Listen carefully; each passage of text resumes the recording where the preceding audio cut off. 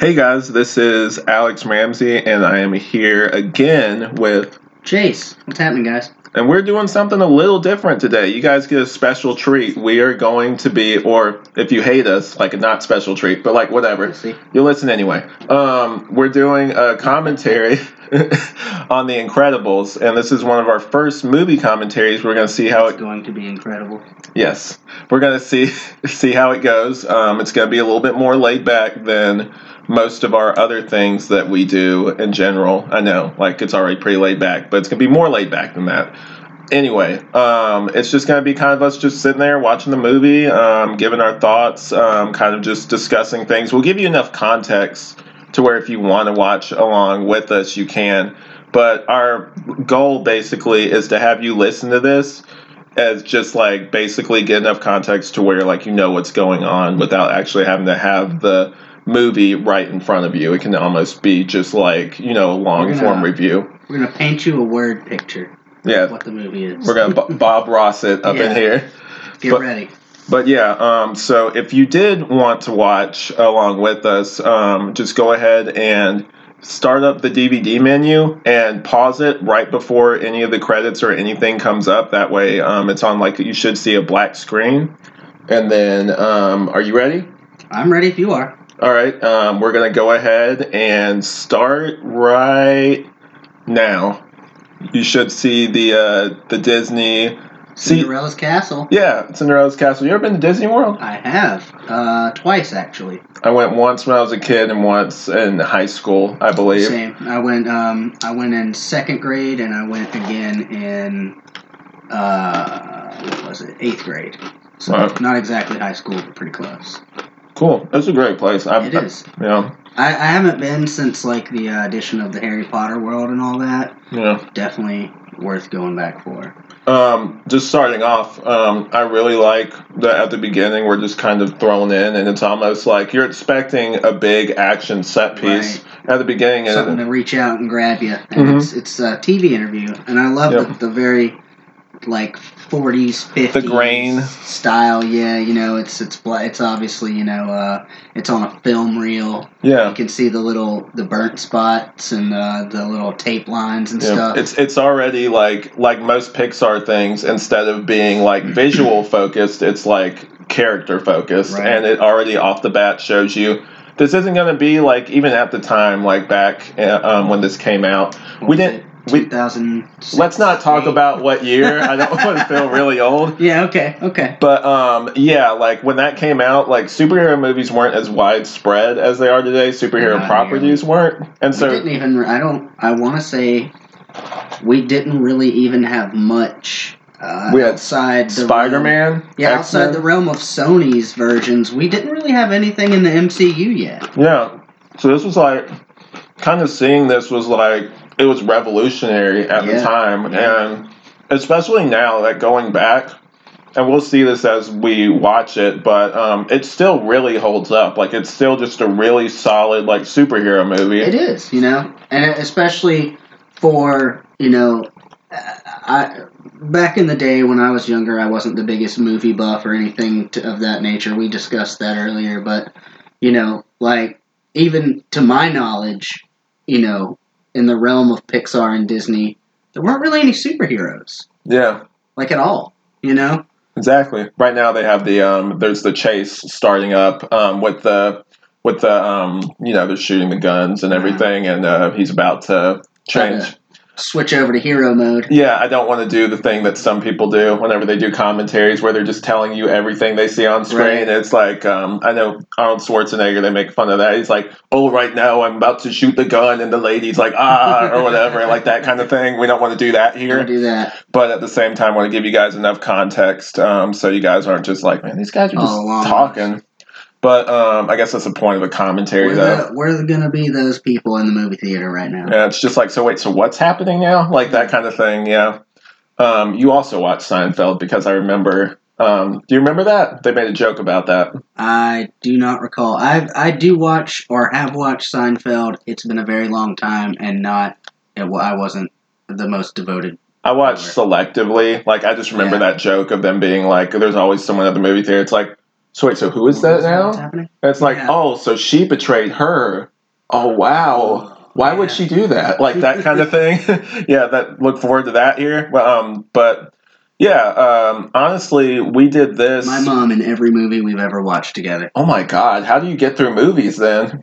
I watch them by myself. Yeah. I was about to say, I don't ever really remember you talking about seeing movies with your mom, so that's No. probably why. Yeah, that's why most of the time when we go to the theater with my dad. Yeah, that makes sense.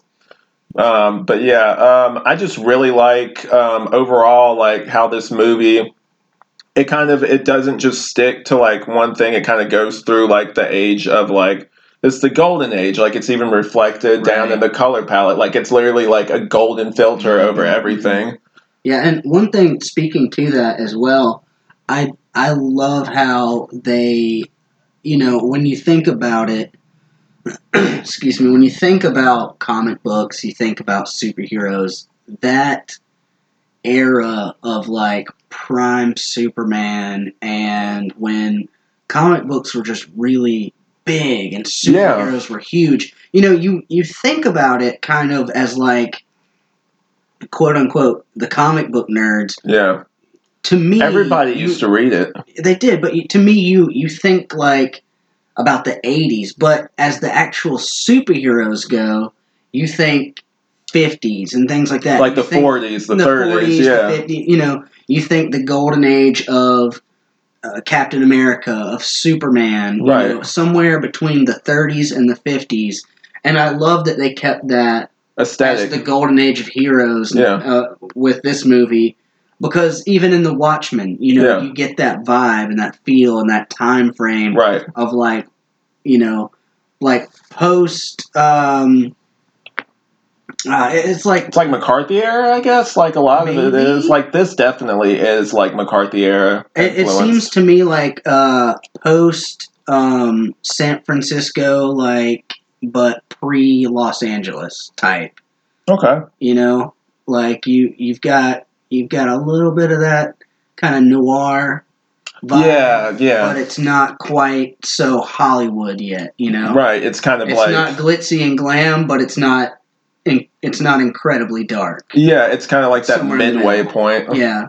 Like, I know with a lot of the, like you were talking earlier about how, like, oh, we only associate comic books with, like, comic book nerds and stuff like that. Right. That was not always the case. In fact... Exactly. Yeah, no, I didn't mean to make that statement so blanket that it seemed like that, but yeah. Oh, it's just, like, interesting because, like, back then, it's like, no, everybody read comics. Everybody did. Like, they would send comics over to, like, people that were in the war, like, during World War II. Right, yeah. Yeah, and they would make stuff that was almost like propaganda, like, for them because they knew the troops were reading it. Like, boost the morale up, make you feel better, give you something to take your mind off it. Right. And think of something, just as they try to, I'm not trying to get political here, but just as they try it's fine. just as they try to make, people in the army and things like that, like an army of one, like be part of the greater good, something bigger than yourself. Right, contribute to your country. Right, that's kind of what a superhero. The comic books are, they're, this person is using their gifts, their powers, their tech, whatever it happens their to be, for the whatever it is that makes them a superhero. Yeah. It's for the greater good. It's for something bigger than themselves. Exactly. It's for a sense of community or country or just humanity in general. They're fighting for the greater good. They're fighting for the betterment of whatever their society is. Right. And I like you were talking about like the greater good and stuff like that. And I like that like while this is in a golden age, the characters are still flawed. Like they're not perfect. Right. It's not idealized. They're still people. Like with Buddy right here, where like he's kind of he's very impatient with this kid. Yeah. Like where if it was say like a Superman or something like that, like he'd probably be more patient and nurturing. Right. And that actually comes back obviously to bite him later. Exactly. I mean, he's got the bomb on his cape. He doesn't know. He's trying to he wants to play hero. He wants to be a part of it. And he's not. He's obviously a kid. He's not taking into consideration every consequence or, any immediate danger. He's just looking past that at the opportunity to be a superhero, be a part of the greater good, be better than just himself, to be part of something bigger. And, Mr. Incredible's, not only is he like, whoa, kid, there's a lot more to it than that, but he's also like, hey, I've got my own problems here with, Bon Voyage. Yeah. Great name, by the way. Yeah, perfect. I love it. But Bon Voyage trying to blow this whole building up, plus this dude tried to jump off and commit suicide. So, right. I got a lot going on here, man. I can't babysit right now. Right. And if he had been frustrated. If he had been more nurturing, maybe it would turn out different. But Maybe. I like that. Basically, it's just like, no, these are very flawed characters, and you can kind of see the seeds. And even with Buddy, he got rejected, and as we go on, we'll talk more about it. But that childlike thing of you rejected me, and so now I reject you, and I'm gonna become better than you. I feel like he never grew past that. I feel like Syndrome as a character is very childlike in the way he deals with people and the way he deals with very things. Very short-tempered, very quick to jump to conclusion, quick to act. Right. His anger, obviously, as the movie goes on, you see his anger is kind of what gets the betterment of him. Yeah, he got stunted, basically. Yeah, emotionally very stunted. Yeah. And it's just stuff like that where it's you see yes, these people may have superpowers, they may be this or that, but even though it's a Disney movie, it has layers. Yeah, it has layers, it's deep, it's adult. There's adult subjects like suicide. You would not see that. You wouldn't even see that in movies now, really. No, most superhero movies. Unless it's on HBO or something. Yeah, Marvel's not going to touch suicide, honestly. No. And Disney wouldn't let them do it nowadays. And I feel like that's also a product of the time. I mean, back in 2004, 2008, whatever, whenever around this time that came out. But the early mid 2000s was you could get away with heavier things. I mean, even Top Gun. If you've ever seen the actual version of it, where it was, with all the swearing, the drinking, the smoking, the cursing, that movie's rated PG. Wow. Yeah. They didn't have a PG-13, though, for a long time. They didn't.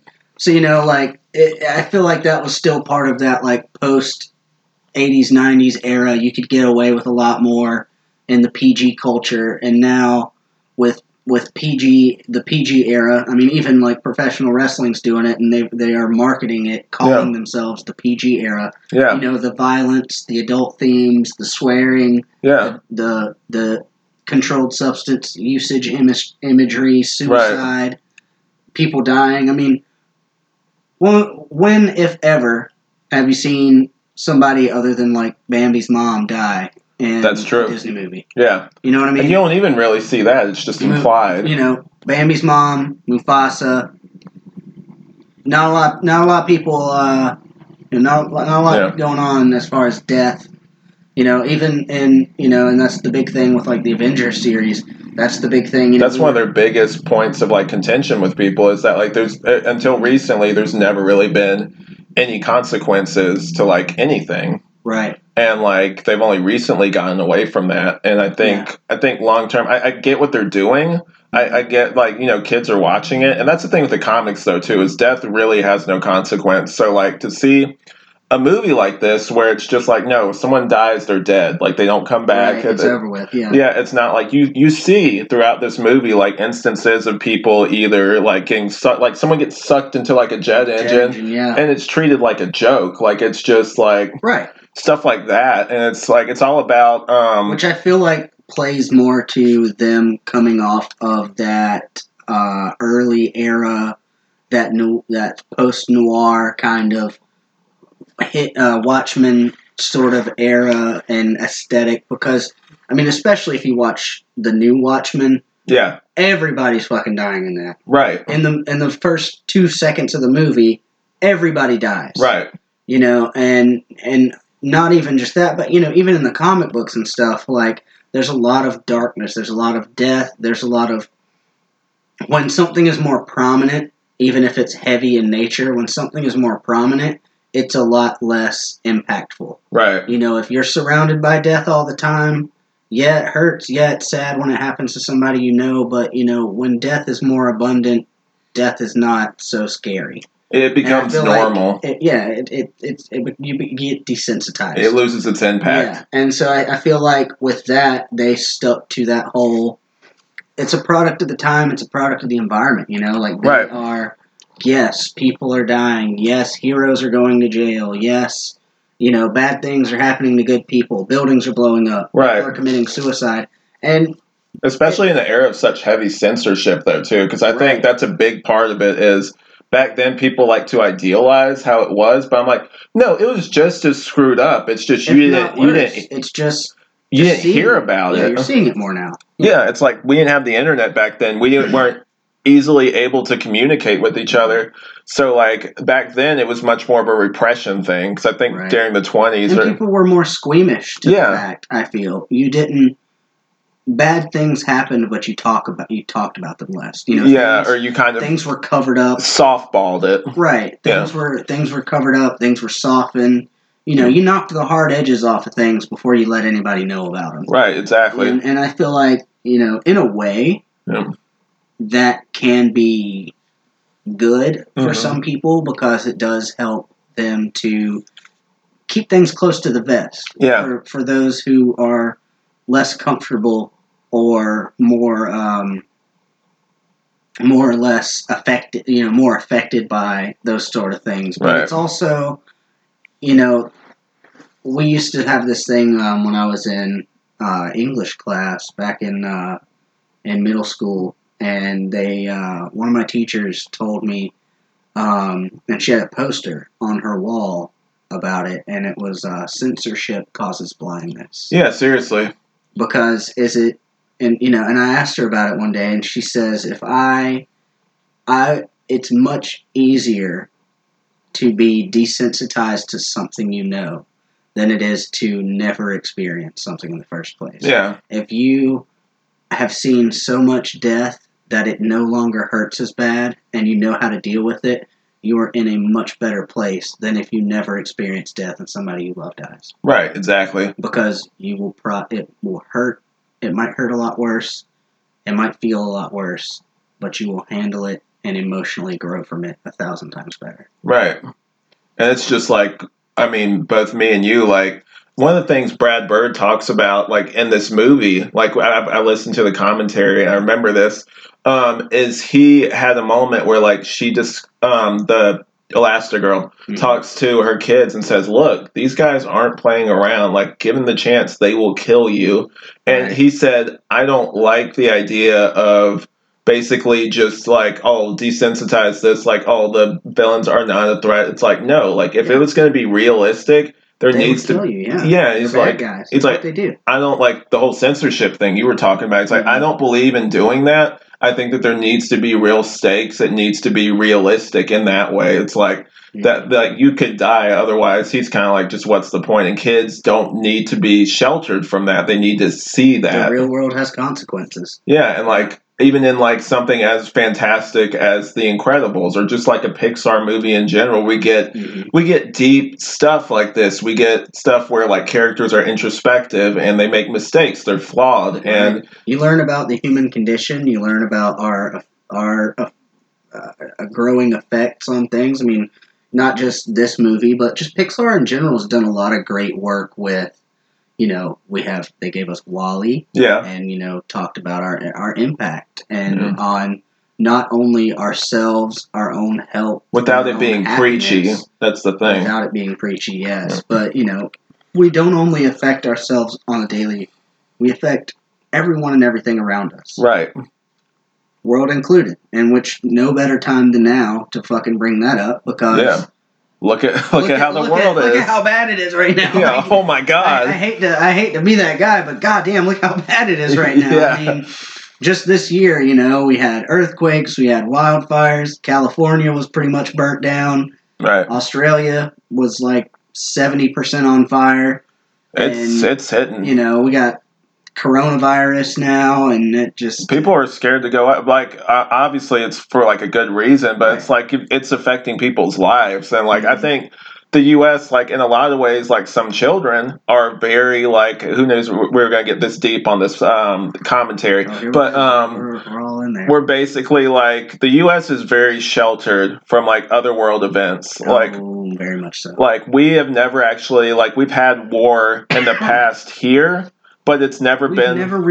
we've never had a war. Yeah, like a real war on our soil with current technology. Like, we wouldn't know how to handle it. Like, hell no. Like, it would make us fall apart. Like, we always take things elsewhere. And well, the thing is too, there's a lot of most of the war in our lifetime has been on enemy soil. Well, it's not only that, it's been on enemy soil, but it's been in countries of, I guess, it's been in countries of lesser development. Right. With, and this is a lot to do with how it's being shown to us via media and things like that.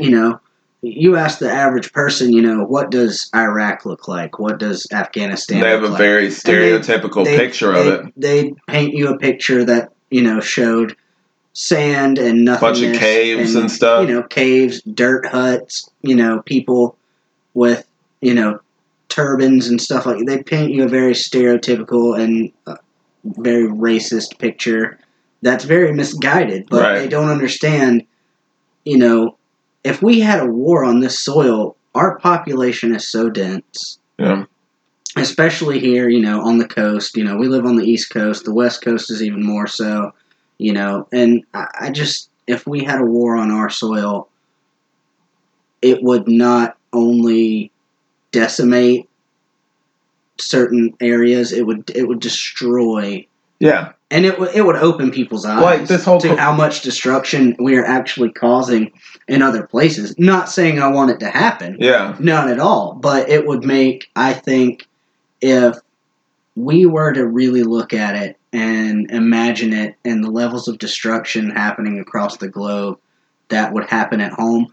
America, to me, and the way I see it, and I could be wrong, who knows, but the way I see it, America, for the longest time, economically, productivity-wise, yes, we were the most powerful, most developed country in the world for a very long time, and in some ways, kind of still are, but we let this blanket term of being the greatest country in the world, having the best this, owning the best that, making the best this, we sold the most of that, we made the most money off of this. We got so comfortable in being the best that it became comical to this, at this point, it's comical to think we're the best country in the world. Because we know more now. That's the thing. We do. We know more now, and we should be able to realize that, just as the coronavirus came through the country, that shocked us. We've never dealt with anything like that. And I think America got too complacent in this unrealistic idea that we were comfortable in our own naivety. We were ignorant to the fact that something bad could happen and hurt us, because all the bad things that have happened in the last 50 years haven't really affected us too much. We're untouched, kind of thing. We are. We had the perfect storm of, chest-beating patriotism and to the point of parody, basically. Mixed with luckiness that we weren't affected by some of the major things. I mean, yes, in recent memory, there's been Katrina and things like that. But, every couple of years there's a bad storm or something like that happens. Not to downplay any of that stuff. Not to downplay anything. No, not at all. And we do have plenty of problems in our country. Flint's, water problems. Speaking on Katrina, New Orleans is still under fucking water.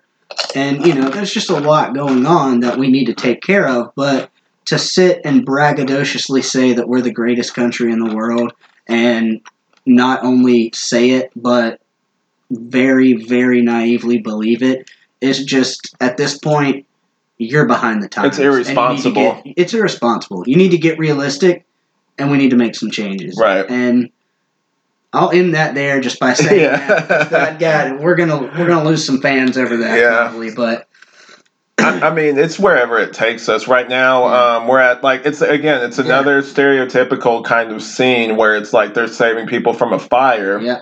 But, the thing I like about this is that like it will start out with something you think, oh, I know where this is going, And then completely just like sucker punch you the other way, where you're just like, oh wow, I didn't see them going this way, because they take the familiar, like what he said, and one of the things Brad Bird said is he wanted to take the fantastic and make it mundane, basically make it every day, and you can definitely see that with this. That's why it feels busted these real. people out of a burning building to just get held up by police because they broke through the wall, and ended up they're in ski masks. It looks like they're robbing a jewelry store, and so it's like, oh, on a normal day this would be nothing, but it's it's comical that they fell through and ended up, whoops, now we look like we're robbing a bank, or they're robbing a jewelry store, like, oopsie, and then it just plays out, and everybody just kind of leaves like, oh, okay. Yeah, it's like one of the things I like about it, and like it's not the first one to do this, like, but they're taking the platform and the familiar trope of like a superhero and using it to discuss like broader themes, like things like the like they even bring up at one point how today people are given awards for basically doing nothing, basically, and how that's a problem, and how like participation trophies. Yeah, and how like people that if they are talented, not that they should be acknowledged, kind of thing. You're good. Like they should be acknowledged. It's not coronavirus, everybody. Like smoking. It should basically be like they should be celebrated. But at the same time, I think we have this mentality now where it's just like if someone else is good at something, we immediately feel like we have to make them not feel worse about it, but make the other person who might feel better about not being as good. Yeah, and it's just like that's a flawed system in itself, because everyone inherently has their own like pluses and minuses. Of course. And like someone should be able to, it's like I worked hard for this, or I'm just intelligent and I achieved this without it being detrimental to someone else. I think that's a toxic way to look at things. I think it's like, oh, I can't feel good about this because I'm worried that someone else is going to feel bad about my achievement. You should be able to float your accomplishments if earned truly, you know what I mean? Yeah, and that's the thing with like even the superheroes, where it's just like they're kind of set apart, and it's kind of like that thing with people too, where it's like if it's different and like it's unfamiliar to you, you immediately, like, not everybody, but like humans in general will just be like, oh, this is weird, or I don't like this, and kind of just like set them apart from everybody. And the whole thing with this is just like the society like ostracizes them and kind of just like you can't do the thing. But their whole thing against that is, why are we being punished for being different? Yeah. And they never once say, even Dash, and as braggadocious as he can be, even Dash isn't, I'm better than everyone else. He just knows he's different. He's got talents. And he has talents and uniqueness that set him apart. Yeah. But they never feign to make themselves better than anyone. They just want to be included and appreciated like everyone else without being punished for being different. They're not even allowed to be themselves. That's the thing. Is they're not. That would be like, say, like you, like you like to write and stuff like that. That'd be like you making something, somebody getting upset, and then like the government telling you, well, you can't do that anymore. Like, we're taking this away from you. You're not allowed to do that. We're going to make sure that other people don't know you can do this, so no one feels like they're less than. Right. And I'm just like, I feel like that's kind of irresponsible. I know that we grew up in the generation of everyone gets a participation award, which I don't know. Like with that, I'm like, that's when you're a kid, I guess it's okay, but also you need to tell your kid as well, it's okay if someone else does like something. It's okay if someone's better than you. We all have our own individual talents. Yeah. I think, to me, I think if someone, I look at it this way,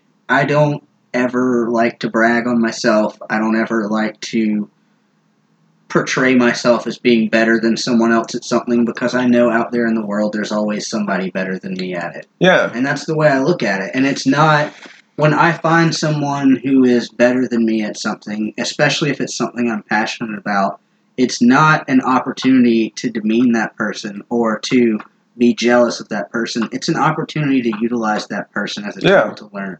Exactly. It's just like we need to quit with people with like talent and stuff like that, or people with just gifts. Like if they're better using something, like you said, work with them. Like people are here like to work with, instead of being like, oh, I don't like them because they're better than me. So in some way I gotta make them feel bad about it so I feel better. Right. Someone else's talent shouldn't make you jealous. It should make you excited that you can now utilize them and their talents to better yourself. You got something in common, kind of thing, which is like really cool. I like. Sorry, just on a side note, I like this business with this guy. I like overall like some of the designs in this. I don't know if you've seen Iron Giant, right?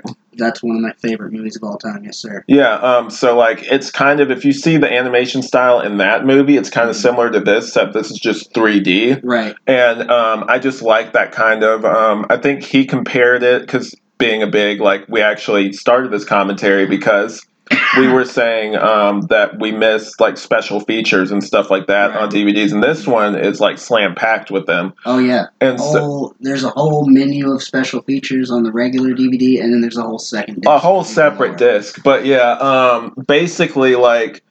One of the things I like is just you get this other insight. Like they apparently for this kind of got inspiration from the animated version of 101 Dalmatians, like in terms of how the eyes look and how like the general they move and everything, which I think is really cool. Mm-hmm. And you can definitely tell it's got like it's 3D, so I feel like it's less overt that it's kind of retro, but like if you actually look at it, this whole movie is kind of like the aesthetic of it, even though like it's set years later, you never get a concrete time. I know people have theorized, be like, oh, it's actually this time, but like that's never been said by the creator. Exactly. But like you kind of do feel it's kind of 60s-ish. And they kept that too in the newest one, because I mean, one thing that I noticed, you notice immediately, but I just really loved about Incredibles 2, it quite literally picks up the exact moment the first one ends. Right. Like, shot for shot, it's the exact same scene. And I think that's amazing because it's been years. To me, it's been so long. Yeah. Right? You're like, oh my God, it's really, you think that, the Underminer that you see at the end of the movie. Did you ever play the video game? I never played the game. Yeah, that's like the unofficial sequel. Where, where they have like the whole. I haven't played it either, but I did play the Game Boy Advance version of like. This is taking us way back.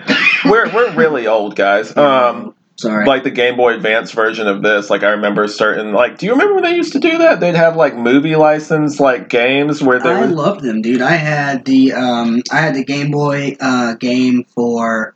The Scooby-Doo movie. I had the Game Boy game for SpongeBob. That was like which one? SpongeBob games. Sure. I had the PlayStation 1. By the way, going way back. Oh yeah, it was the Jellyfish Jam or whatever it was. It was some kind of alliterative name, but basically you're just bouncing around, catching jellyfish and collecting stuff for Mr. Krabs and Sandy and Mermaid Man and Barnacle Boy. Nice. And then in the Game Boy game, you are collecting golden spatulas, and it's kind of a Sonic-esque, Mario-esque story. I played that one. That's the one I played. Yeah, and you get the seahorse in part of it.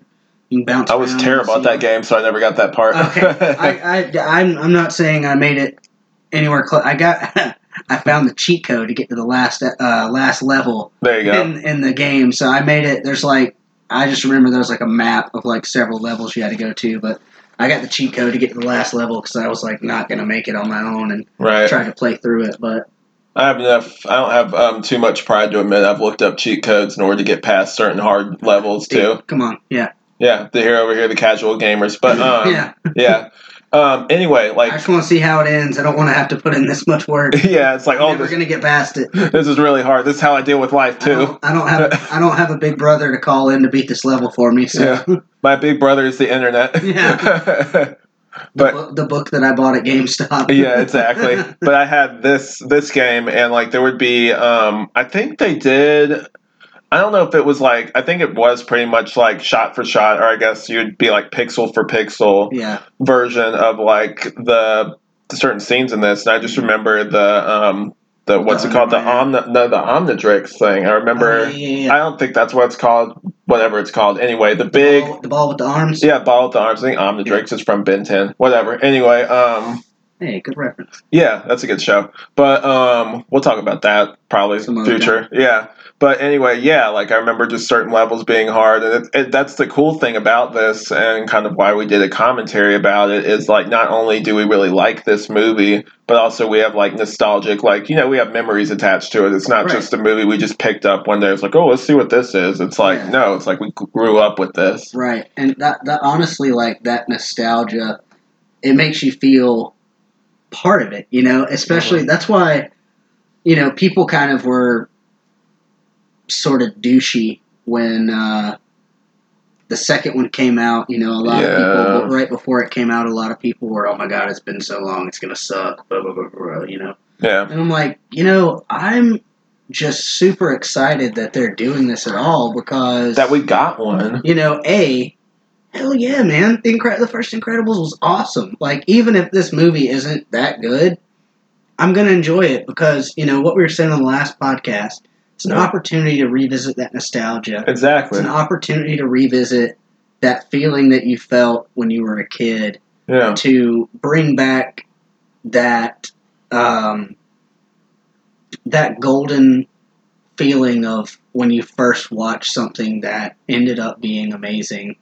And even if the second part isn't as amazing, you still are going to feel something because you feel that nostalgia and you feel that happiness that the first one brought you. Right. And just so happened to turn out it was an awesome movie. Yeah, it was great. I loved it, but like I didn't like it as much as the first one. But again, like the first one, I feel like this happens a lot with just any artist. I feel like if you ever have like for me, like I could just easy do this. Like I like Lorde a lot, like the musical artist Lorde, and her first album, like I was sitting there one day. Heroin, I believe. Yeah, I love it. But her first album, like I remember just loving it and being in love with it. Dude, could listen to it still to this day, whole album without skipping a track. Yeah, great album. It's great, and then like just loving everything about it, and then like her having so much to say.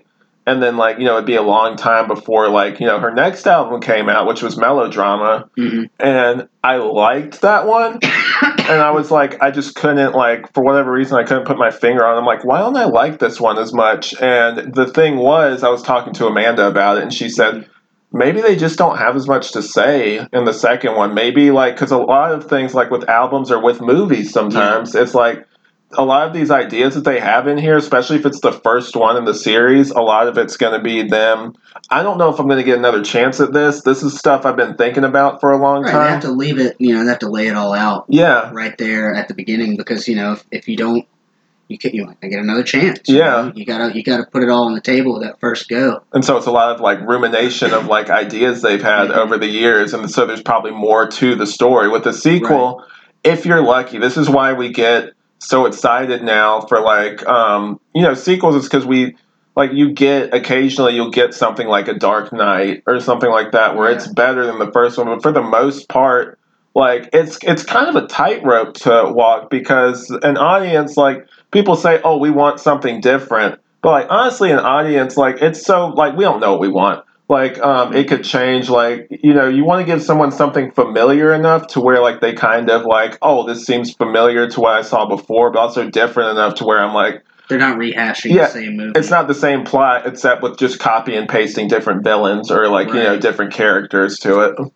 And honestly, if I'm being 100% honest, I love this movie. This is a great movie. I loved it when it first came out. I was super excited about it. I've watched it a million times. Right.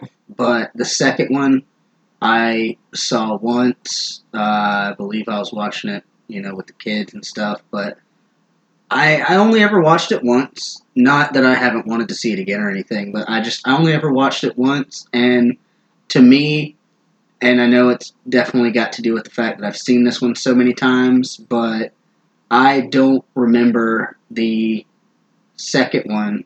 It wasn't as memorable to me. Yeah. Yeah, it had some great stuff in it, but I would I'd have to watch it again to Right. form a better opinion on it. Because the first watch, I was super hyped and excited about it, and just ready to get into it because I knew how much I was gonna potentially enjoy it. Do you think it has to do with like for me and like this is in no way a dig against the movie. I like the second one a lot, not as much as the first one obviously, but like the second one just kind of seems like if they ever had like a series, it seems like an extended episode kind of thing. Like it didn't feel like a movie. It felt like it was just more, it wasn't more of the same, but it was like I could see this being an episode in like a series that they would do about this. It kind of felt like that to me. Potentially, I feel like I feel like it was great for a second movie. It gave a lot of newness and a lot of things to think about that were different, but it also was it was another thing of like not necessarily that it was an episode worthy event, but it was good enough to wrap up, but not good enough necessarily to. I don't think there'll ever be a third one. Right. And that's I like that though, because at least then it can end on a solid note. Like a lot of things, like I know you grew up the same time around me. They would do this on Disney where they would have like, you like a movie, like say like Hercules or something like that. They would have like an animated series that was tied into it. Yeah, that was big back then, especially Disney Channel going crazy over it. They loved doing that. Yeah. Which wasn't bad. I mean, some of them kind of weren't that good. I just didn't want anything to cheapen it, is the thing. Yeah. And I feel like... See, that's kind of... I feel like that's kind of the byproduct of us being around in that time and that being popular, because I feel like a lot of times now, anytime I see that they're making a TV show version of a movie, new or old, kind of cringe a little bit or wince. Like, oh God, why? Like, even if the show's good, like they made, they've obviously always been doing stuff like making new 90210. I mean, look at the 80s though too. Hawaii 5-0s, the new Lethal Weapons. Yeah, like turning. They made the Limitless show out of the Bradley Cooper. They made a RoboCop show that was like animated, like stuff that doesn't make any sense to be a series. It's one of those things where it's like, in my mind, I'm like, is this necessary? Like, why are we doing this? It kind of cheapens the end product. Cheapens it. Yeah. It makes it seem like, all right, well, it takes away from, this story was good and people liked it. To me, a sequel movie is the creators, the writers, the directors getting together and going, people loved this, let's give them a little more. Yeah. Let's reward them for what they have done for us by giving them a little bit more. To make a TV show out of it is them going, people will eat this shit up, let's make them pay for it. You know? Let's make some money off of this. Right. Because we can make one big smash movie and, cash out and give the people exactly what they want. Or we can make a show out of it, hopefully get, 3-4 seasons and make a lot of money and drag it out. Right. And it becomes less special. Like it's less special, You were saying earlier, you were talking about how, like, if you're used to something, it kind of, like, after a while, like, you're, like, kind of, if anything's, like death, for instance, like, it's all of a sudden, it's just the norm. Desensitized after a while. With something good, if you have it all the time, and, like, consistently all the time, it's not as special. Moderation is key. Yeah, it's like if you have too much of any, like the classic phrase is like too much of a good thing is like, Yeah, it's bad. Yeah, and so like with this, I feel like I'm so glad that like they didn't make a series because I feel like it's more special. It's like, oh wow, like I get another one of these. Like I never thought I would, but like this is really cool. I get to see more of these characters, and I think that's really good. It would have been really easy for them just to kind of like be like, let's just make a series to make some money and not really put that much effort into it. Like, not to downplay, like, there's some series based off movies and stuff that are really good. Like, but,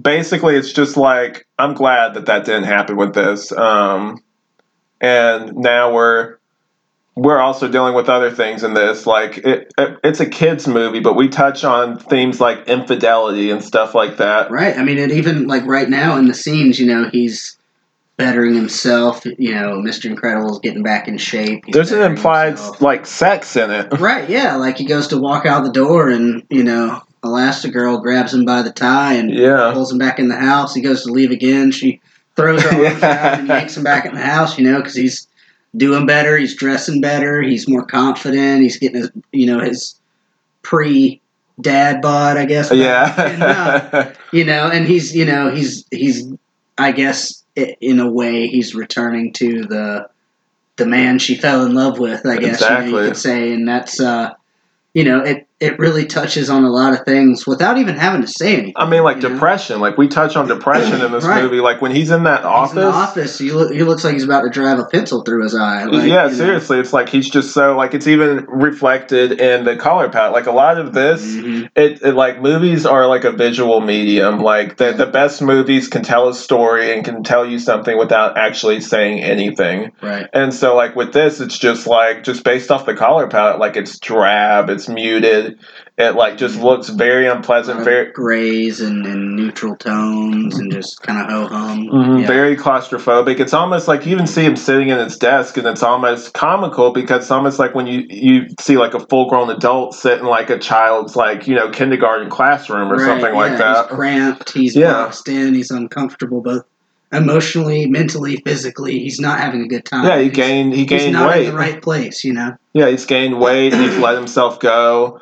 And kind of just given up kind of thing. Giving up on his job. I mean, he was trying to help that poor lady out who was having financial troubles and going above and beyond to help her out. And then it ends up, as soon as the boss finds out about it, he, scraps it and, forget her. None of these people matter. What you do is what you do, I tell you what to do and you do nothing else. Like, don't bother, literally saying, don't be a hero. Yeah. And his whole identity is being a hero. And he's having that every single aspect stripped away from him, Yeah. Like I was talking about earlier, like this whole thing is like... If you notice, real quick, I hate to interrupt you. What's up? They're talking about where this happened, these people dying. With the capes. Yeah. But they're saying, that was from however long ago. They're saying it happened, all these deaths were happening in 1956, 57, 58. Right. So kind of gives you a sense of, oh, this is so yesterday. Like maybe we're in the 60s now. It kind of puts a little stamp on where we might be. Yeah. I didn't really think of it before, but 1956, 57, 58, It definitely has hard leanings. But, with this, it's kind of interesting. I thought about this, that, like, probably is during that time because, like, he's unaware that, like, some of his other, like, foreseeable, like, superhero buddies died. Like, it comes as a surprise to him. Mm-hmm. Like, that shows you just how shut off from that world he's been since he retired. Like, and that some of these people went underground. They were doing illegal hero work on the side, trying to, just do the right thing or make money or whatever it was, and they ended up, something happened. Yeah. And so now they're not around anymore, and it's like, oh man, like, what happened to him? Really? Exactly. It's almost like when they were heroing without any kind of safety net or any kind of backup. Yeah. It's almost like I would compare it kind of, I guess, in like a shallow way to kind of like high school. So you go away from high school, you graduate, and then years later you hear about, because your mind's not there anymore. You lose track of those friends, and then all of a sudden you hear, so-and-so died. I haven't thought about them in years. It's like once you're cut off from that, like, and that probably goes into his depression as well. It's just like being forced out of something that he knows that he's doing that's the right thing. His whole identity was wrapped around it too, Right, not just for the fact of like it's something he wants to do to be. It's who he is. Good morally. It's literally the fabric of who he is, and his entire identity is based around it, and then it gets stripped away. You lose all connection to yourself. Right. Internally and emotionally. You're not being true to who you are anymore. Right, and it's just like, who are you as a person if this part's stripped away from you? Right. Like, he tied so much of his self-worth into being a superhero, Being into Mr. helping Incredible, people, yeah. And just to have someone just say, well, you're not allowed to do that anymore, must have been crushing to him. Like, I can't imagine that. Like, it's crazy, and it also, like, ties into the whole censorship and the whole government, like, kind of, like, and it, not to get political, but certain, like, things I know we as Americans don't know about or haven't known about in the past because America, like, the government didn't want us to know. They wanted to paint us a picture of what they wanted, the spin. Like, you hear, like, the spin on, like, the news of, like, oh, this is spin towards, like, this or that, or this is their perspective. Like, that's the whole thing. It's like perception, like, determines your whole reality. So based off what you surround yourself with, what you're told determines, like, how you see the world, and how, like, honestly, that's why the news can be such a bad thing depending on who you choose to listen to. It's like in life. Yeah, very much so. It's who you choose to listen to determines who you are as a person, determines how you see things, and it can also lead to you being misinformed or seeing things only from one side and not really willing to see other things. Like, I think I like this part. I didn't interrupt you. Oh, no, I you're really good. like this part of the movie because, it's where she finds out what's been going on, and she sees there's a new rip in his suit that was never there. Like, she knows that he's been up to something because she finally got him. He was moonlighting, doing hero work on the side, and she finally thinks she got him to quit and got him to straighten up, get her, go back to the real workforce and lay low and that kind of thing. And everybody's happy and getting along and everything's good. And she finds out, she's obviously, even from the beginning of the movie, equally as put off and upset about not being able to do hero work anymore because it, like him, it defined her identity. It was who she was. Right. And the betrayal that he would go back to doing this and he would be able to, secretly be in this world and do this again, and to just leave her in the dark without her and do it without her. It's a big betrayal. And she moved on. Huge violation of trust that, he wouldn't at least say, hey, like, I have the opportunity to be a hero again. Do you want in? Because I know it's equally as important to you. Yeah, and her thing is, like, I feel like he and his character grows throughout this. I think he, like we said, defines himself by, like, being a superhero, but as the movie goes on and as it gets towards the end, he defines himself for his family and who he is as a father. Like, she made that switch already. She decided once she got married, she's like, okay, this is gone, but I have other things going for me. I can be a mom. I can be, like, a wife kind of thing. Like, she immediately was just like, that's fine. I am other things. I am not just this thing. I'm more than just what the superhero suit tells, is for me. Yeah, and I feel like we as human beings also can be guilty of this sometimes too. Like, I know some people can get, like, really burnt. Some people get burnt out of a job, like, whatever. Yeah. And it's like put too much of your efforts into and happiness tied into it, and it's just like that's only a small part of who you are. Right. Like the people who throw themselves into work. And then they have a bad couple of days at work, and it's like their whole world's falling apart. Yeah. It's like, there's more things. You're going home to a house, to a car, to a family, a dog, a cat, whatever. You have so many other things. You have, hobbies, you have interests, you have value, you have worth outside of what you do for a living. Right. And that, I think, is a great thing to touch on about this movie is, literally this, granted it's being a superhero, but it's literally what they do for a living, And they have worth and value and things defining them characteristically outside of just that. Yeah, and this, like, I think a good probably summation of this movie would be a man leaves to become a superhero again, but then learns to become a father. Right, yeah. Yeah.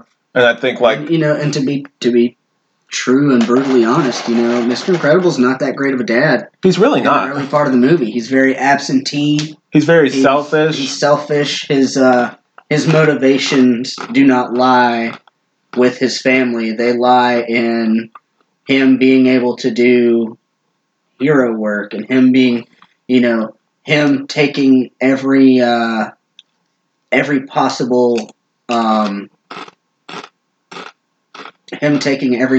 step, even if it's a bad step or something illegal or something behind his family and or his wife's back, to be able to do what he wants to do. Right. Because it's selfish. You even tie it back to that dinner scene earlier. He's only interested in Dash when he hears he's doing superhero stuff or superpowered stuff. Yeah, he's using his powers so he can run super fast. He's, the star of the track team. That snaps him out of his depression and his self-centered oh, look at woe is me, I don't get to do what I used to be able to do. The only thing that snaps him out of it is oh, I'm going to encourage this because I'm projecting my feelings of still wanting to be a superhero onto my son. Right. Being able to live vicariously through him as something else. Yeah, and it comes from a very selfish place. I guarantee you if he didn't say that he probably would just be very absent-minded and very,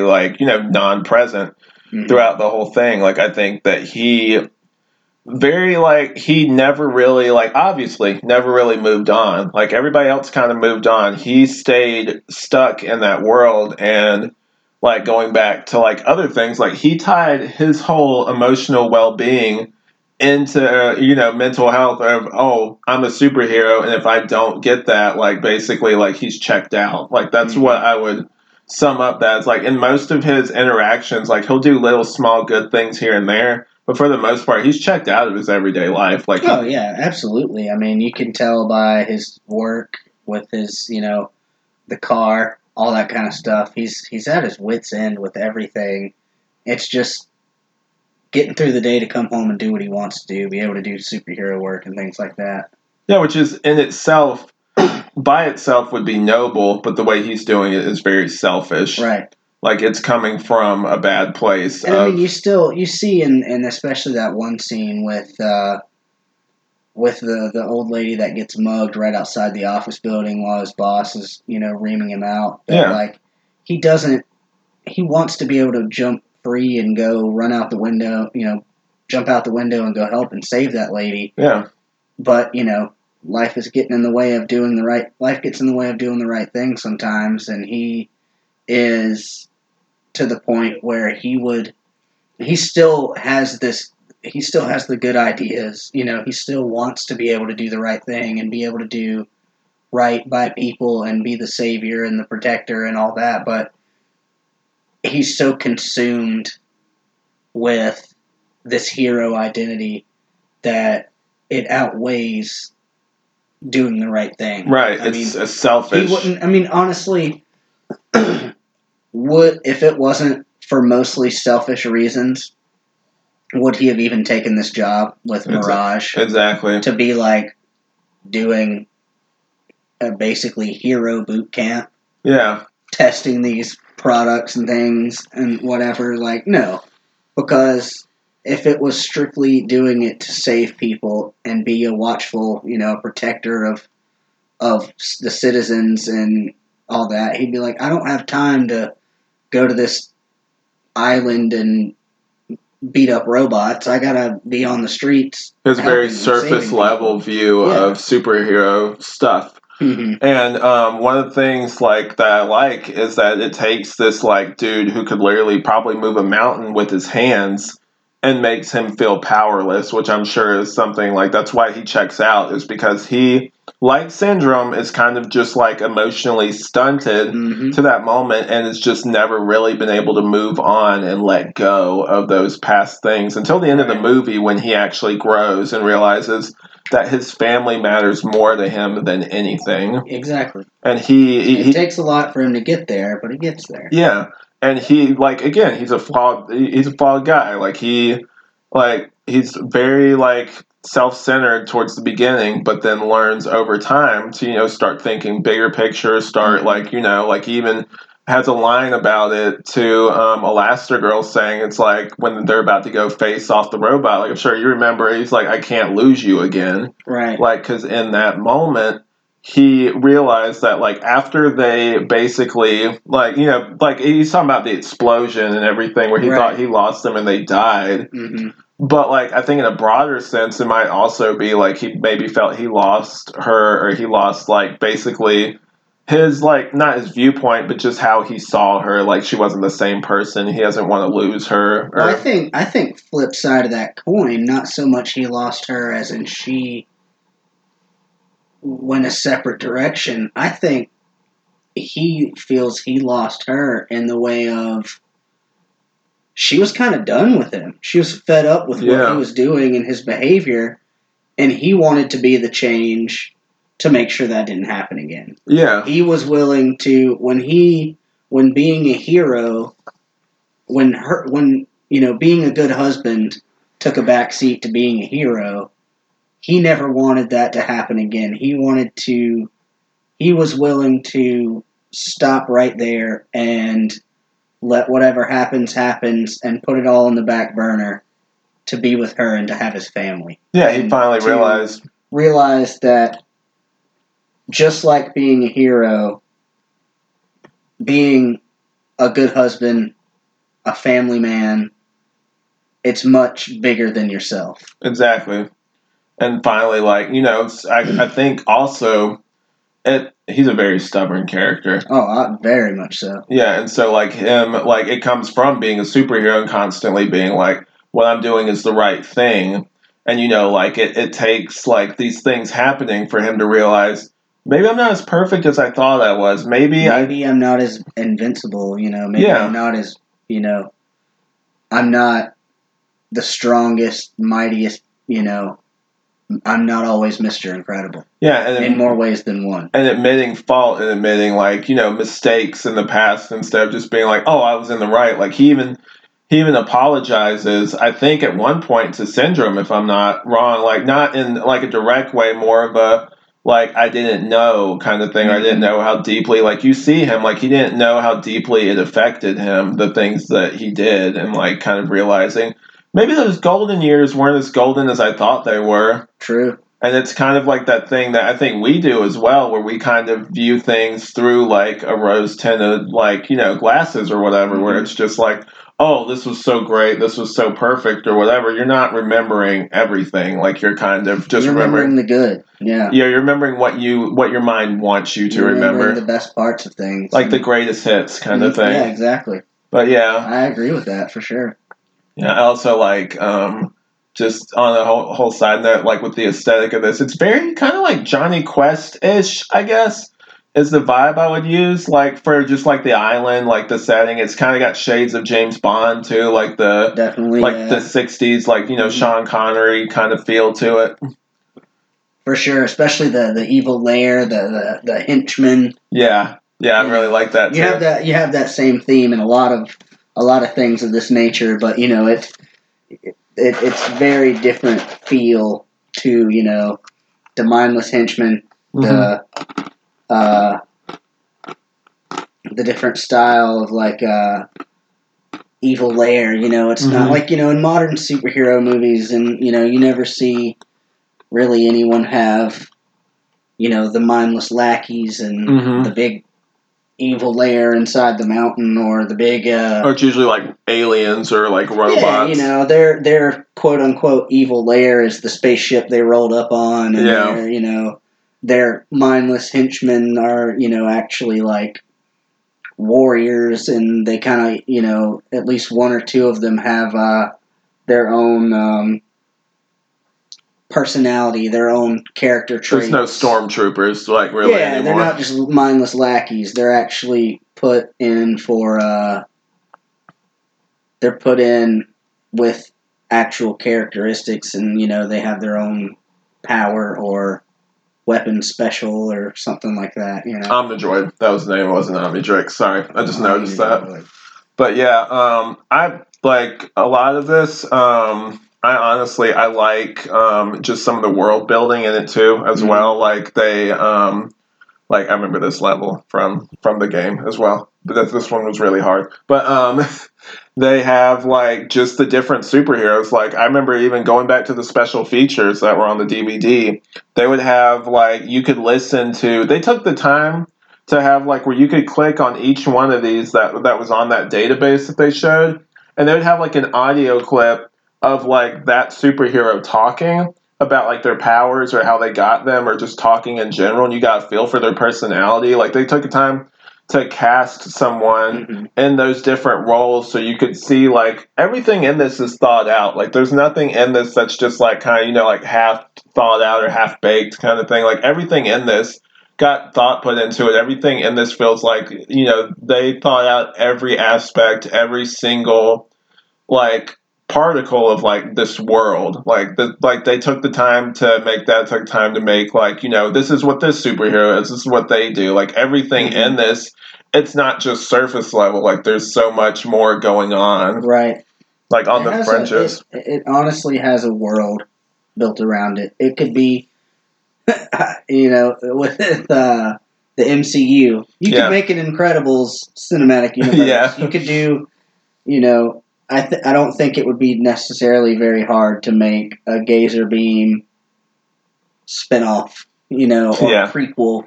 Yeah. I mean, he's technically, you know, he's deceased throughout this and the second movie because he's deceased in the first one. You know, you see him dead, you see his body.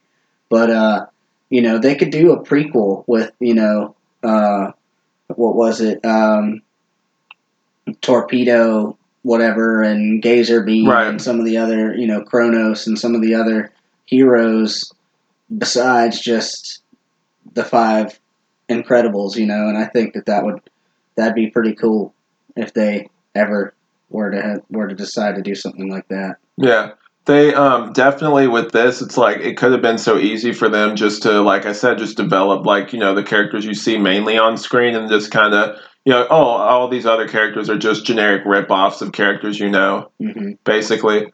But I like that they took the time. Like that's the thing with Brad Bird though. Brad Bird, like with all of his movies, like say what you want about certain ones of them, but like every movie I've seen him do, I've found something I really like about, or something where I look at it and I'm just like, I would never have, like, you don't see this somewhere else. Like, it's something where it's just like, he has something to say, he has a vision, he has a way that he wants the thing to look. It's not like, he's not a hack. Like, it's not somebody where you're going to see a movie and it's like, oh, this just looks like anybody. If you see a Brad Bird movie, odds are you're going to know it's a Brad Bird movie just based off how the characters talk, how they act, how the world looks, that whole thing.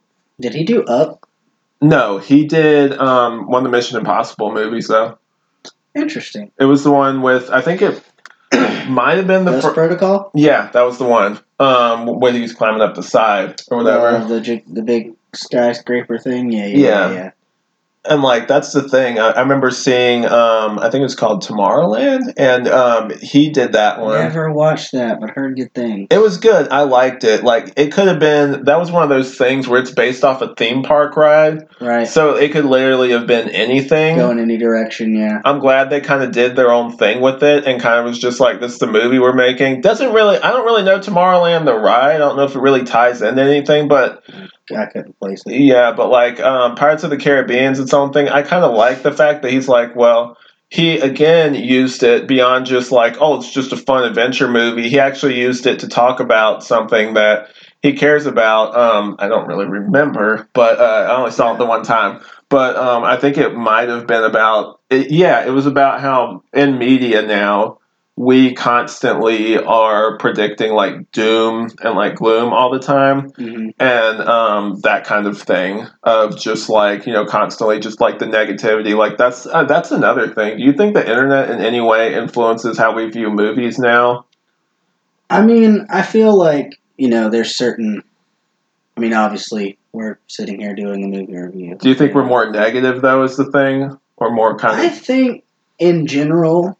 And the way I like to tell anybody looking up anything, if you look for it, you're gonna find it. Yeah, and that's, you know, I can look up a band, a movie, a news article, anything, and if all I have to do is type it in a certain way, the way I feel about it, you know, and whatever I'm gonna find will be indicative of the way I'm looking for it. So if I'm looking like, you know, I could type in, did the first Incredibles movie suck? Guarantee there's one guy out there that thinks that. It's gonna come up, with articles of people who thought it sucked. But if I type in, was the first Incredibles movie great?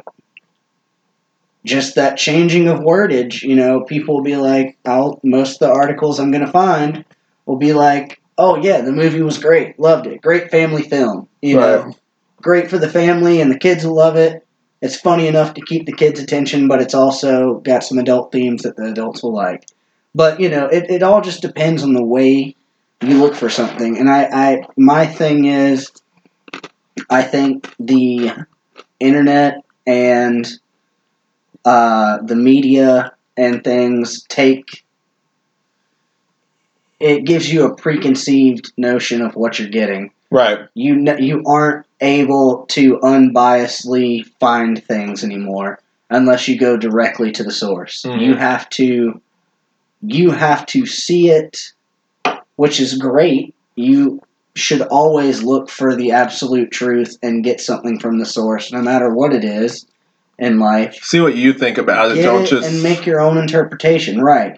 Form your own opinion and thoughts on raw, uninterrupted fact and firsthand knowledge. Right. But I think that now it's so much easier to find secondhand, to find something washed out, to find something laden with others' opinions, that people don't look. People, just like in a bad listener, people research or listen to react.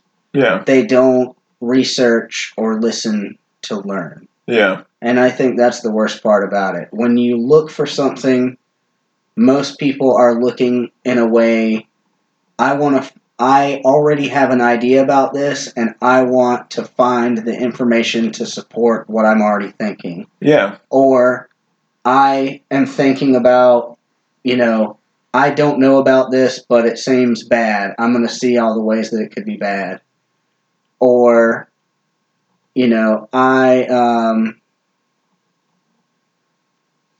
whatever it may be in that aspect, people don't research to learn or research or listen to learn anymore, or to potentially experience new ideas or change their mind. They only research and listen to react and to support themselves and what's already been what they've already thought about. Right. And, I feel like you're right. A lot of people just go in. If you go in with a closed mindset about things, you're not going to be open to hear other viewpoints. You're just going to want to hear whatever it is that you already think about it. That's the thing I think a lot of people do now. It's just I want to think this thing about it, and if you say something contrary to what I think, I'm either going to shut you down or I'm not going to listen to you, basically. It's they've already decided before they even see, just look at how we react to, set photos of, superhero movies and stuff like that. People will tear those apart, and it's just have you seen the movie? And they'll just be like, no, I haven't. And it's then what are you talking about? Right, then how do you know? Yeah, it's just they look for anything, basically, to tear apart based off, their preconceived notion of what they thought it was. And, here's a news flash. It doesn't matter, what you thought the movie was. The movie is whatever the creator wanted it to be. They're not going to, they don't know you. They don't know what everyone's viewpoint or biased or whatever it is going in. So odds are, if you're going in with the preconceived thing of this is what I want the movie to be, if it's not this, I'm going to be pissed off and I'm going to complain about it. Very much so, yeah. Yeah, and it's just even with costumes, we'll tear apart costumes, and sometimes that's warranted. Sometimes the costumes look terrible, but then other times it's just we don't even give things a chance before we've already shut it down. I remember talking to people sometimes, and I'll say, well, what do you think about this movie? Or have you seen this movie? It's no, I heard it sucked or whatever. I'm yeah. Well, have you seen it? And they're have you seen it though? No. And it's well, who told you that? And then they'll say some name or something like that. It's we've become certain. I'm very cautious of this. That's why I don't listen to reviews intentionally before. If I do a podcast, I don't want to hear other people's opinions about it because I don't want it to in any way shade what I'm going to talk about. I want Right. my viewpoint on it to be my viewpoint and it not. That's really one reason I like to. I like doing these reviews and these podcasts with you because I feel like even when you've seen something I haven't seen or I've Right. seen something you haven't seen, we give a light description without giving away too much so that you can still enjoy the story. Right. You know, we know, like most people would know, you know, no spoilers, bro. Like, Yeah. if I'm gonna watch this or potentially watch this, Right. don't give away all, you know, don't ruin it. Yeah. But we also speak on it unbiasedly. Yeah. And we don't put any preconceived notions Mm-hmm. in anyone. I know obviously the podcast is a lot different story. Yeah. Because we're literally giving our very biased opinions. Yeah. But, you know, I hope that if with anything, with this commentary, with any of these podcasts we do, these reviews and things, I hope that, you know, if you listen to them before you see something, I hope that we can encourage you to see something. We can encourage you to think about something while you're seeing something. I also hope that, you know, if we're able to, maybe you had a bad experience. Yeah. And we can open your eyes or open your mind to, you know, potentially giving something a second look. And that's one of my favorite things with like anything. That's why I have like towards the end of most of my podcasts now, like I say, what did you think of it? Because I want to hear your opinions. I don't just want to. If I want an echo chamber, I would just record myself. Like that's why I have another person on my podcast on anything, so I don't just get my viewpoint. I get another viewpoint, someone to bounce things off of, and sometimes discover new things that I wouldn't have found like by myself. And like honestly, like the great thing is just like having somebody else to basically like look at things differently. Like I always am open to the idea of, you know, like re-examining something or looking something differently. Yeah. Like I think that's like a great thing. That's truly the best way. I mean, and like even in some movies that I have seen or started but didn't finish because I just kind of I didn't feel totally engrossed in it, or I wasn't super into it at first. You know, you've seen it and you watch it, or you did a podcast about it, right, or whatever, and we've discussed it, whatever, but it gives me the chance to, like, you know what, maybe I didn't give it a fair shake. Let me try again. And if it's still not for me, it's still not for me. We're not all going to like the same things. What kind of life would it be? Life. Yeah. What kind of life would it be if we did? Right. We're not all going to like the same things. We're not all going to have the same opinions, and we're not all going to see things similarly either. We are, just as you were saying earlier, perspective is everything. Yeah. And I'm never going to have the same perspective as you, nor you to me. I don't want you to. And that's why it's interesting. You know? This would be so boring if we both were just like, yeah, I really agree. This is really good. Totally, it's a good movie. All right, well, great commentary. Let's just cut this crap. Yeah. But the great thing, like, just about, like, that's why I like having you on or having Amanda on, is because, like, or just anybody in general, is the fact that, like, we're not going to view things the same way. Like, we're going to look at things differently. You're going to get something completely different. Like, you send two people, like, go look at this picture or whatever. Mm-hmm. And what do you see? Yeah, it's like, what do you see? What do I see? We're not going to see the same thing. It's what you bring to it. It's like, everything you bring to, like, your bias, like, everything ends up informing, like, reviews in general. Like us as people, that's why it's interesting to listen to reviews. Like, beyond the fact, I know some people just listen to it, see, they think the same thing as me. But for me, reviews are cool, right? Because sometimes it gives me a new perspective on something that I wouldn't have seen otherwise. Yeah, we may both agree that this is great, but we might have different reasons for it. Yeah, like me, like I mean, just doing this commentary with you so far, I've discovered new things about the movie. Like the whole thing, he goes out to, like, become a superhero again. He comes back a better father, basically, or he becomes a father, like, for the first time. Like, I think like just doing that, like having discussions about things is something that we need to do, like beyond just like fun commentaries, whatever. Like this is great. I'm probably going to make a series out of this, but beyond that, like it's just fun to have like. That's why we have like these interests. That's why we see movies. It's like a sense of community. It's like seeing a great these sense things. Of community, yeah. Yeah, it's like that's why you get so excited. Hold up, booty scene. Booty scene. Hey, but that's why I remember seeing that as a kid and just being like having that moment of like, hey, I like girls now, kind of thing. Elastigirl got that wagon, boy. Yeah, but yeah, I remember watching that, and yeah. Anyway, sorry, Elastigirl distracted me. Pause for booty. Yeah, but. What was I talking about again? The sense of community. Yeah, exactly. Yeah, like that moment. Like us just having that little moment right there. That's why you get so passionate about like things whenever you find someone that has a shared interest to you. Exactly. Like it's so cool because you can have somebody else to talk to, bounce things off of, be like, hey, isn't this thing that we both really like, this really specific thing, really great? And be like, yeah, it really is. Totally.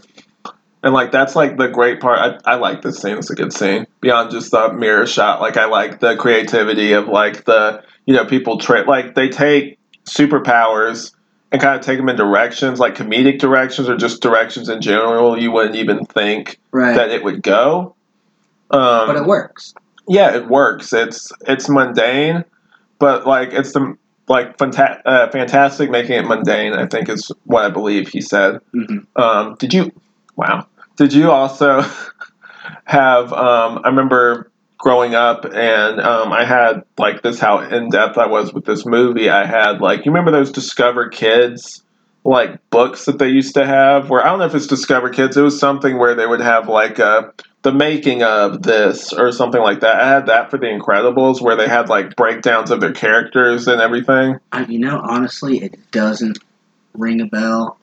Yeah, but like they just had I don't think it was even making of. I think it was just talking about their superpowers and everything and like, just stuff like that. Like even from an early age, like I was very very into movies. One thing that did get me, speaking similar to that, yeah. Was when movies like this would come out back in the day and Disney Channel would advertise for them. Right. And they would show you behind the scenes of like the animators drawing stuff. Yeah, I love that. They'd show you like, here's a storyboard we're working on. You can see it all pinned up on the wall. Yeah. And they'd, oh, well, here's how we draw Dash's hair. Yeah. And stuff like that. And I always thought that was so cool. Like, man, it really... It puts a transparency to it that's like, man, like, not only is this a fun movie to watch, but like, look how awesome this is and how all these people are having fun doing this. Like, this is a career that somebody has. And this is legit. It has to be, for that sort of meticulous work, it has to be a passion. Yeah. And I think, just like, and this is a greater point I wanted to touch on as well, and it expands infinitely further than just this movie, but I think in everything, and you can even hear examples of it in just about every religion of the world, in peaceful mantras and things like that.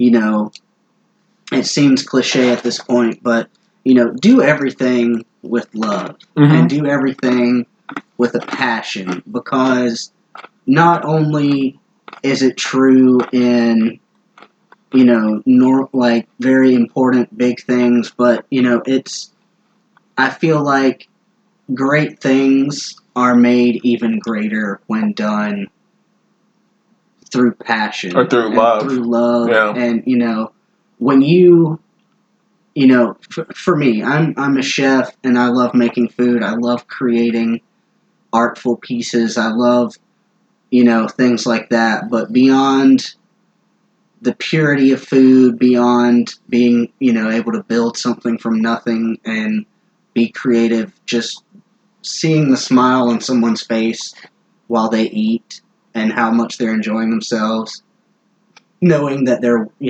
fed and happy, that's what really does it for me. And I feel like in certain things like these movies and the writers and directors, you can really tell the wholesomeness of a movie when it's made with good intentions, Right. and everything is better when done with love and with a peaceful mind, because you can tell something is at least just head and shoulders better when it's done with love like that. It just Yeah. makes, when you can feel the passion behind it, when you can see how people have really put their blood, sweat, and tears in something Right. to make it for good purposes, you can feel it, Right, and even going down to like one of the themes I think of this thing and what it shows us is so important. Like super strength, like all those powers for them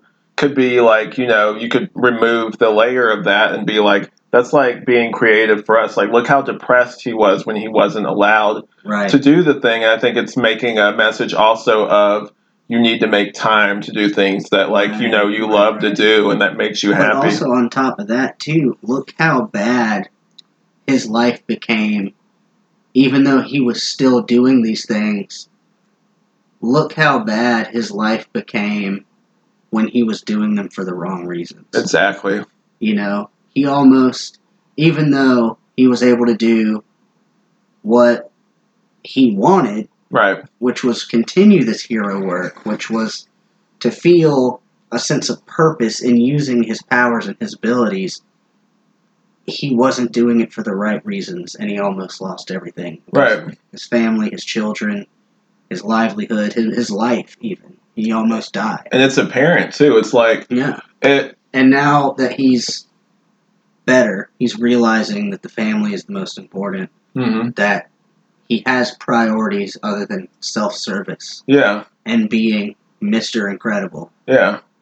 That everything is coming back to him, and it's 1,000 times better than it was or than he ever could have imagined, And I think before was kind of like a fast, like, kind of like a interpretation of how he thought he was before. But for the first time in a long time, he actually probably is the person that she fell in love with, like Elastigirl. Like, he finally is him again because he's doing things, not because he just, like you said, just selfishly or like whatever, doing it for the wrong reasons. He's doing it because like he has purpose beyond just that. And it's like it comes from a place of like truly caring and not just doing it because like, like I just really want to do this because me, that kind of thing. This is a great scene. I don't think this has been topped really, like the super speed and everything of Dash here. Dash is super, like, outrunning everything, jumping back and forth, and just the the angles. Yeah, the kineticness of the scene. Super fluid. Yeah, and just like that's another thing with action. Like a lot of superhero movies, it lives and dies sometimes on the action, and with this, like you can see everything, you see what's going on, you see how fluid everything is, and like you don't miss a beat. Basically, it's like it's revolutionary for like a reason. So, yeah. We are. I'm gonna guess. We're gonna probably pause here for a second. Yeah, we'll pause here and we'll pick it back up. Right back up. I'll probably release these in 2 parts. This will be part 1. All right, so guys, just go ahead and pause your DVD. Dash's run scene. Yep, he just hit the water. Pause right there, and we will be back in a minute.